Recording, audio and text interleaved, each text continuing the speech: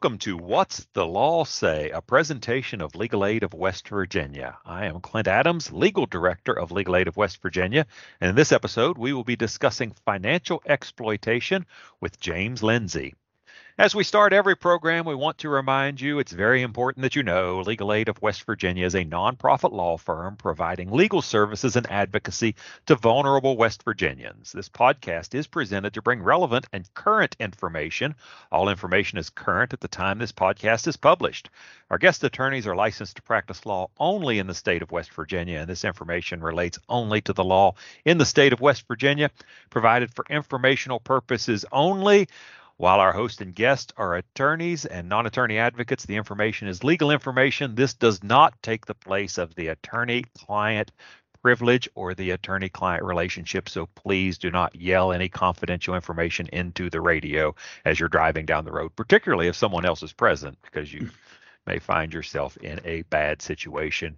If you have a specific situation, you should speak directly with an attorney about that situation. Again, I'm Clint Adams, Legal Director and the host of What's the Law Say. It's a pleasure to be here today, and today I'm joined by James Lindsay. We're going to talk about financial exploitation. James is the chair of Legal Aid of West Virginia's Financial Exploitation Task Force and a staff attorney in our Morgantown office. Welcome to the podcast, James. Thanks for having me. It's a pleasure to have you. Tell us a little bit about yourself, how long you've been practicing law. Well, I practiced first in Buchanan. I graduated law school 2015 or so. I did private practice in Buchanan for about 5 years, handled family law, red car, blue car, car accidents.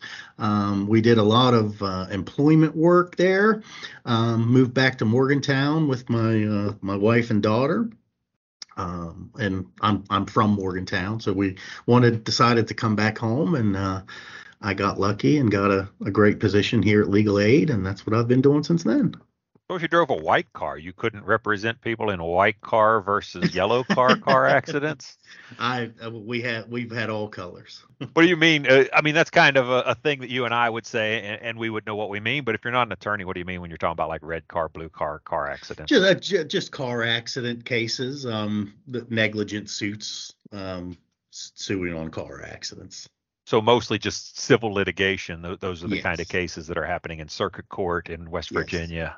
Go ahead. Yes, I've done civil litigation my entire career. When I was young, I started working for an insurance defense firm. I worked there for a long time. Now, you mentioned you're practicing in the Morgantown office. What's fun to do around the Morgantown community? Oh, Morgantown is the home of the Mountaineers, so we love going to football games and basketball games, and my wife and daughter and I enjoy the shops and new things that have gone up around town. It's grown up quite a bit since I was a kid. It is a growing community. Every time I go up there, it seems like they've put a new apartment complex on the top of some hill someplace. Yeah, absolutely. We've got it seems to be a battle between shopping complexes and apartment buildings.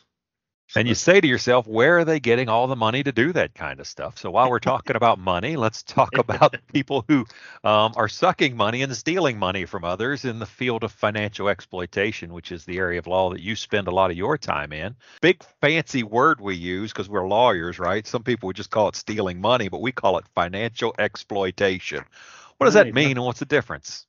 Financial exploitation is a provision of the law that is designed to specifically protect those who are elderly or disabled or incapacitated. In West Virginia, you are elderly if you are 65 or older. We'll hold our objections to that. But it gets younger every day. I'll just say that. Legally in West Virginia, you are elderly if you are 65 or older. And if you meet statutory definitions of being incapacitated, that usually means you've been subject of a guardianship or conservatorship in West Virginia, meaning you have essentially a judge has looked at your case and determined that you are not capable of making your own life decisions. And then if you are a disabled person, which is a general kind of catch-all definition that you may not have been subject of a guardianship or conservatorship, but you still have trouble with the everyday functions of life, feeding yourself, caring for yourself, doing your banking, and maybe you've had someone else helping you. So those are generally the three categories of people that financial exploitation is specifically tailored to protect. Now, that disabled definition, does that include, like, I don't know, maybe you had to have a leg amputated or something like that, and that's given you a certain disability that's more physical, but doesn't really affect your ability to make mental decisions. Would that include someone that falls into that category under the law definition? It could, if you. It depends on your level of functioning. If you are able to get out, you're able to drive, you're able to get to the bank, you're able to do all the things that we generally do for ourselves. You likely won't fit that definition of being disabled. So where we're talking about this specific area of the law with financial exploitation, if you're 35 and healthy, you're not going to be the victim of financial exploitation. Is that what you're saying? Generally not. You may be the victim of a scam, but that likely won't meet this particular special definition. Now, you would still be the victim of a larceny or a theft or a fraud. Those are still provisions in the law that protect everyone. But this provision of the law is specifically designed for the elderly and disabled, people who are vulnerable and generally rely on others for help.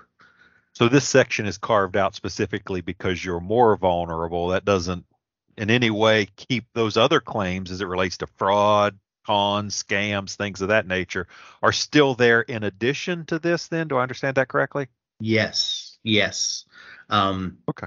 and I have used those other causes of action when necessary, in sometimes in place of or along with financial exploitation. So we talked about who's eligible then for financial exploitation, someone who's been deemed legally incapacitated at some point, elderly people, people who are disabled. Now, what does it take now on top of that? What actions are they looking at to make a financial exploitation? We use big fancy jargon in our law practice. The financial exploitation is the intentional misappropriation of finances or uh, wealth. So we can break that down into, the bad actors' actions must be intentional. They have taken money out of the account, put it in their own, or used it some other way, or maybe they're just holding it.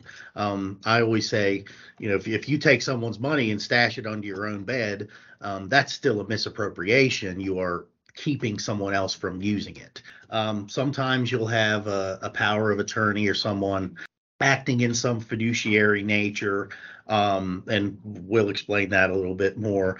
But you may make an investment. Say you make an investment for your grandma. For an example, you were a crypto buyer, and you convinced your grandma to buy some crypto, but you also bought some crypto, and then it ends up not working out.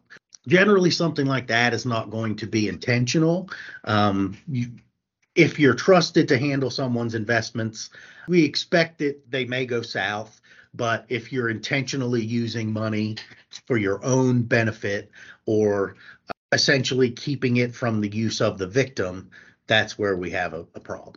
So, kind of Um, along the same lines where we talked about earlier, someone could con a 35-year-old. Any of us could be victims of cons or Absolutely. scams or frauds. That could happen, right? We could hire a roofing contractor that takes our money and never shows up. That could happen to any of us. Absolutely. If that happens to it, and you hired a roofer for grandma's roof, and that roofer never showed up, but you didn't convince the roofer to do that, and the roofer scammed everybody, then you're not going to be guilty of financial exploitation because someone else's bad acts and you were acting in good faith trying to spend their money to fix grandma's roof, right? Correct. Okay. Correct. In that scenario, if you convince grandma to give you the money to fix the roof, and you run away with grandma's money as grandson, that's where we have an exploitation. Okay. Now, what are we talk about those factors? Are there other things that they're looking for when there's these accusations of financial exploitation? Is there some kind of a relationship between the victim and I'm going to use another big word, right? Perpetrator, the person who's doing the bad things. Is there some kind of a relationship there? Yes, we're generally looking. The statute uses, I believe, the exact language is persons of trust and confidence. I guess we can explain what a fiduciary relationship means. A fiduciary relationship, again, we've got our $5 lawyer words. It just means a legal relationship that implies greater duties. Someone who is the administrator of an estate after someone's death is a fiduciary. That means they owe a duty to the other person that's greater than the duty they owe to themselves. We're looking for that type of relationship, but the statute does not use that language. It is persons of trust and confidence. There are so many instances of this where someone's granddaughter or daughter or son or grandson will convince them to hand over money or real property, but there's no power of attorney, there's no documents, it's all he said, she said, word of mouth. But this person is their son or this person is their grandson, which bestows duties of itself. And it gives you an influence over someone that the law expects. But if you exert that influence in a negative way, then we're going to hold you accountable for that. Now, does this have to be someone you're blood related to? Could it be a neighbor, a boyfriend, an No, ex-boyfriend, it, it, someone it like could be that? anyone. You would just have to establish that that person was in a position of trust and confidence. You trusted them, you had confidence in them to do this for you, and they didn't. So that position of trust and confidence, does that automatically form the fiduciary relationship, or do you have to be a conservator or a guardian, or does just being someone's neighbor give you a fiduciary relationship? No, not in West Virginia. The case law that I've studied on this is pretty. It points to the need for some outlined contractual relationship to form a fiduciary duty, because the fiduciary duty is so great. But let's say you have a loved one and you're like, suddenly they've gotten ridiculously close to this third party that's come into their life, and or even let's say you're the neighbor, right? And you keep noticing someone's coming over there and stuff keeps leaving every time someone leaves, something valuable heads out the door with them. Um, so you feel like someone's being taken advantage of. What are some of the indicators as you're looking as a third party looking in, that you would be looking for that might be red flags? Generally, people have patterns to their behaviors. If you start to see things that are abnormal, socially and financially, the examples I use are you've been on the bowling league with Bob for 20 years. He always shows up on Wednesday. He always buys the first round of beers. And now here in the last few months, Bob's been missing. He's been missing Wednesdays. He's not showing up regularly anymore. When he shows up, he doesn't buy the round of beers. He says he's struggling. Maybe he used to be a dapper Dan. He used to dress well. He used to take care of himself, and now he's just fallen off. Those are things that you would notice that are abnormal about Bob. Now, what if Bob starts bringing his nephew or niece to the bowling, and they don't like Bob to talk to you alone. He or Bob starts mentioning, I've moved this nephew in, and he said he would help me pay some bills. He said he would do this and that, but he's not. I've ended up having to, or I'm having things missing. Chaperoning is also a big one. You see someone interject themselves in your friends' lives the way they haven't been before, you start to see some negative effects from that. Those are generally what we would look for. So let's say you see this, maybe it's your parent and your brother's the one that's taking advantage. I mean, I know Mhm. you've seen some of that kind of work, right, where you have siblings or you have others that are looking in and saying, "Man, my niece is really taking advantage of my mom." But my mom and I don't always get along real well. A lot of times you'll see that, or Yeah. that's the favored son, and it's going to be hard to talk mom out of that. Maybe mom's given power of attorney or the other person has guardianship or conservatorship over the victim. What steps can you take then as a third party who doesn't have that legal relationship?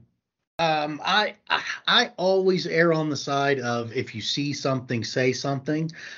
This is one of the least reported crimes and torts in the country. If there's no guardianship or conservatorship, someone's just done a power of attorney. They still have their right to choose and decide and of what happens with their money. I always tell people, if grandma wants to go to Hawaii and marry a massage therapist, she can do it. As long as she's, of her right mind to do that, she's perfectly allowed to. So I would try to call and get a hold of mom, see what's going on with this. If she wants to raise a complaint, if she has had any instances, or if she has noticed, her money being spent.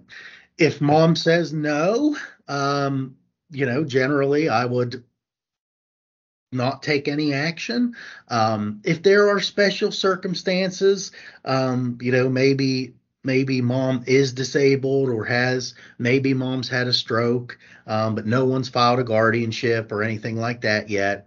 In special circumstances, I may advise the other sibling if you think your parent is not capable of making these decisions, you can file for the guardianship and I will direct them that way.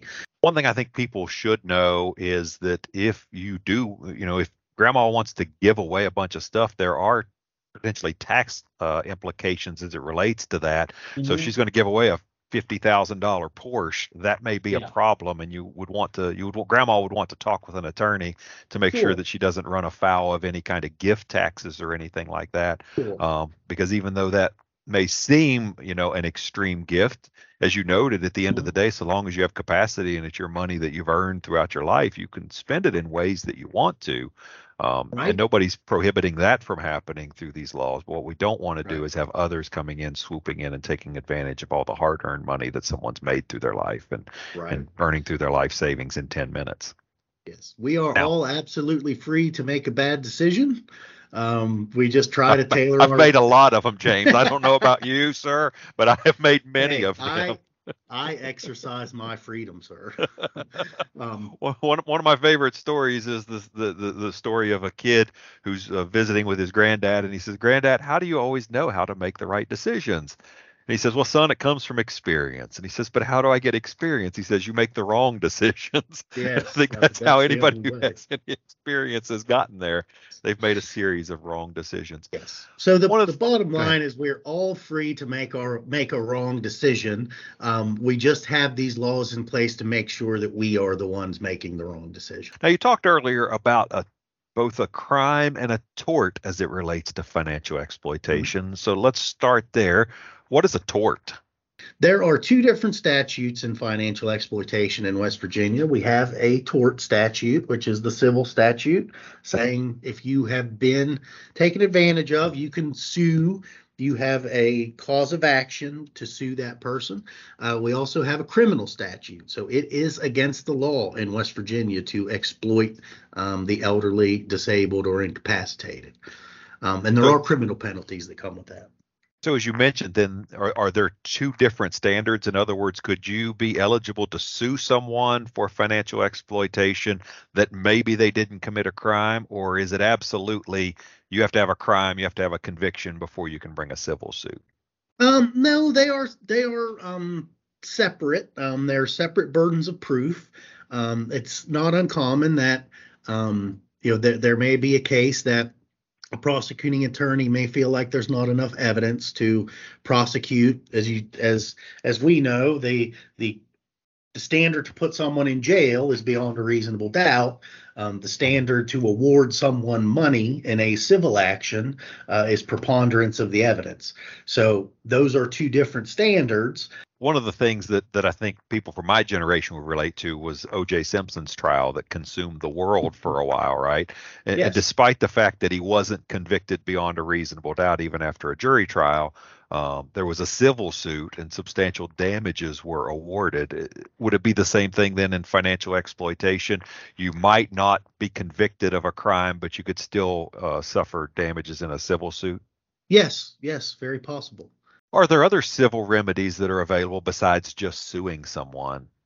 Yes. You can go to the magistrate court and you can file a petition for a protective order. It's that works exactly the same way as or domestic violence statutes. You can go to magistrate court, take out the petition, plead your case, say that sometimes the bad actor still has access to your bank accounts. You've given a power of attorney. You may not have time to revoke it. If you revoke it, you've got to give it to the power of attorney and to your bank and any other banks. So if where you think there's a risk that someone may, run around with that power of attorney, opening up credit cards, taking loans, those kind of things, you can have a judicial order that bars that person from taking any action. You can have the order bar them from contact and taking any financial action whatsoever. So who can file one of these financial exploitation protection orders? Does it have to be the victim or can it be a third party that suspects the financial exploitation?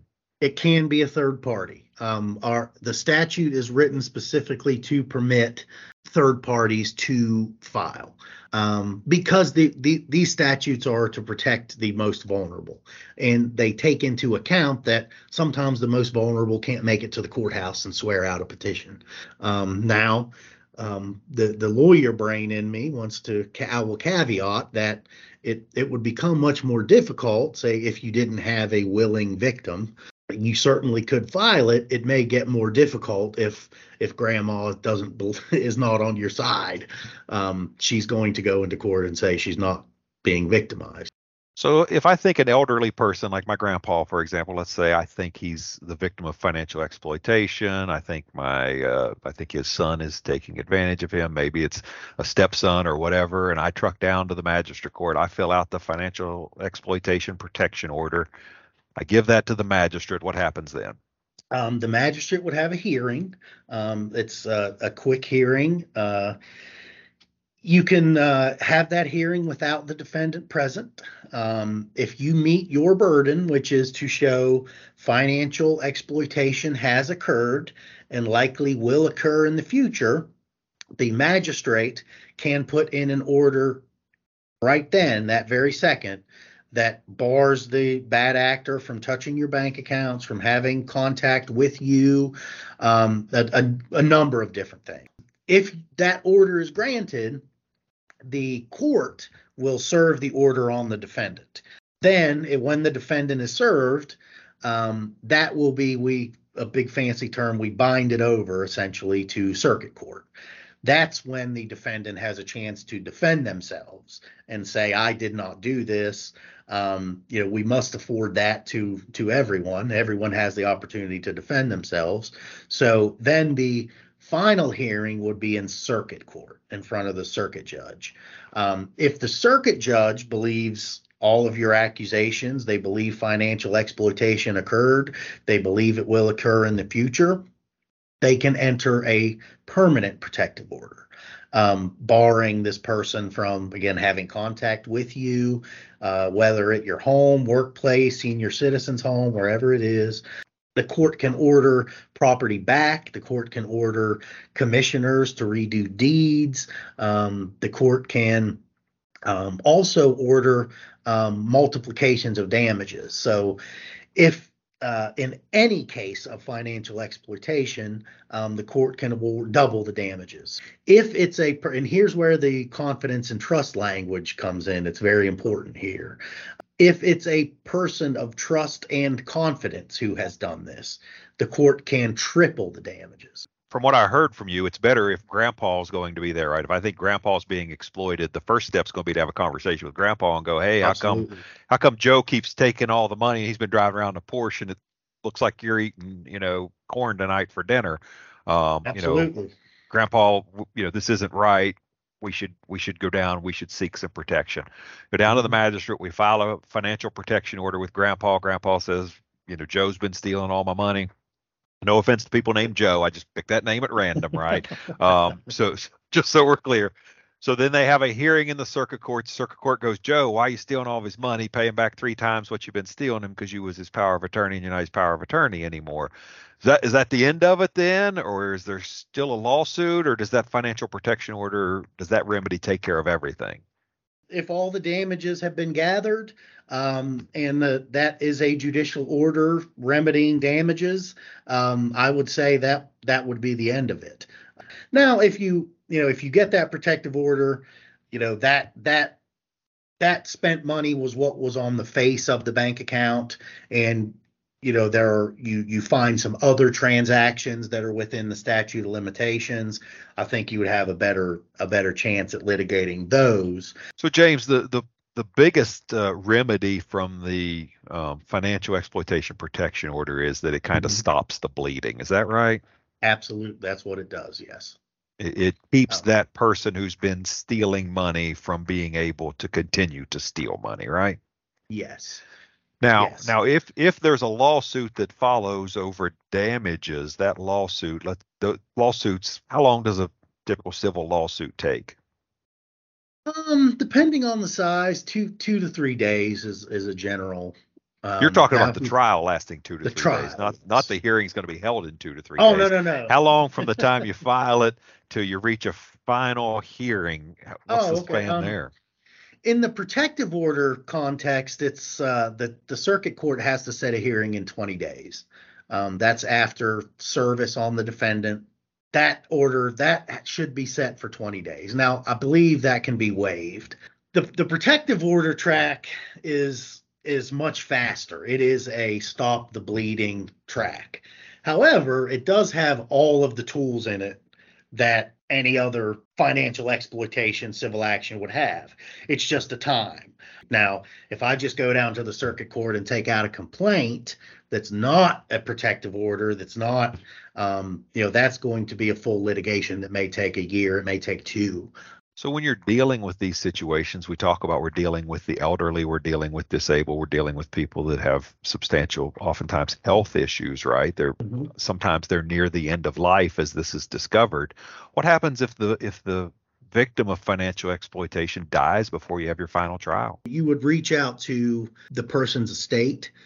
Generally, the loved ones of that person would open an estate. I believe the estate kind of steps into the shoes of the victim.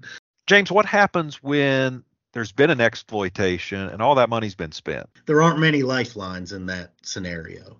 In that case, I've had cases that this has happened. I generally pursue some type of wage garnishment against the perpetrator. It's like cleaning up after a tornado. I mean, there's only certain stuff you can do, and if there's no money, those are the bad cases. James, one of the things that I've heard about in these kinds of cases is, well, I put all grandma's money in my name so that she would then be eligible for some form of public benefits, whether it be Medicaid, whether it be nursing home care, anything like that. First of all, let me start with, can you do that? Can you just put someone's money in someone else's name so that they can be eligible for public benefits? Um, Generally not. I now I would speak to generally for those type of questions. There are a ton of attorneys around that are very good at financial planning. They're very good at planning those things ahead of time. So we talk about gift taxes and things like that. I think the moral of the story is that if you've got more than ten or $20,000 in your nest egg, it's probably worth it to talk to an attorney and Absolutely. consult about how you can make sure that you keep yourself eligible and do it the right way. Would that be advice you would give as well? Absolutely.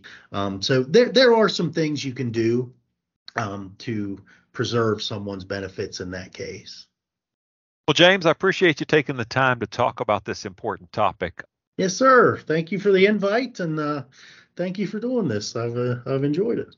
If you or someone you know is being taken advantage of financially, please reach out to legal aid or file a financial exploitation protection order.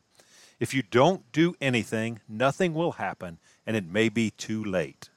You should not feel embarrassed or naive because someone else took advantage of you. You did nothing wrong. You have nothing to be ashamed of. We all need help sometimes, and sometimes we need others to support us. More information about this topic is available online at legalaidwv.org or at your local magistrate court. Thank you for listening to What's the Law Say, a presentation of Legal Aid of West Virginia.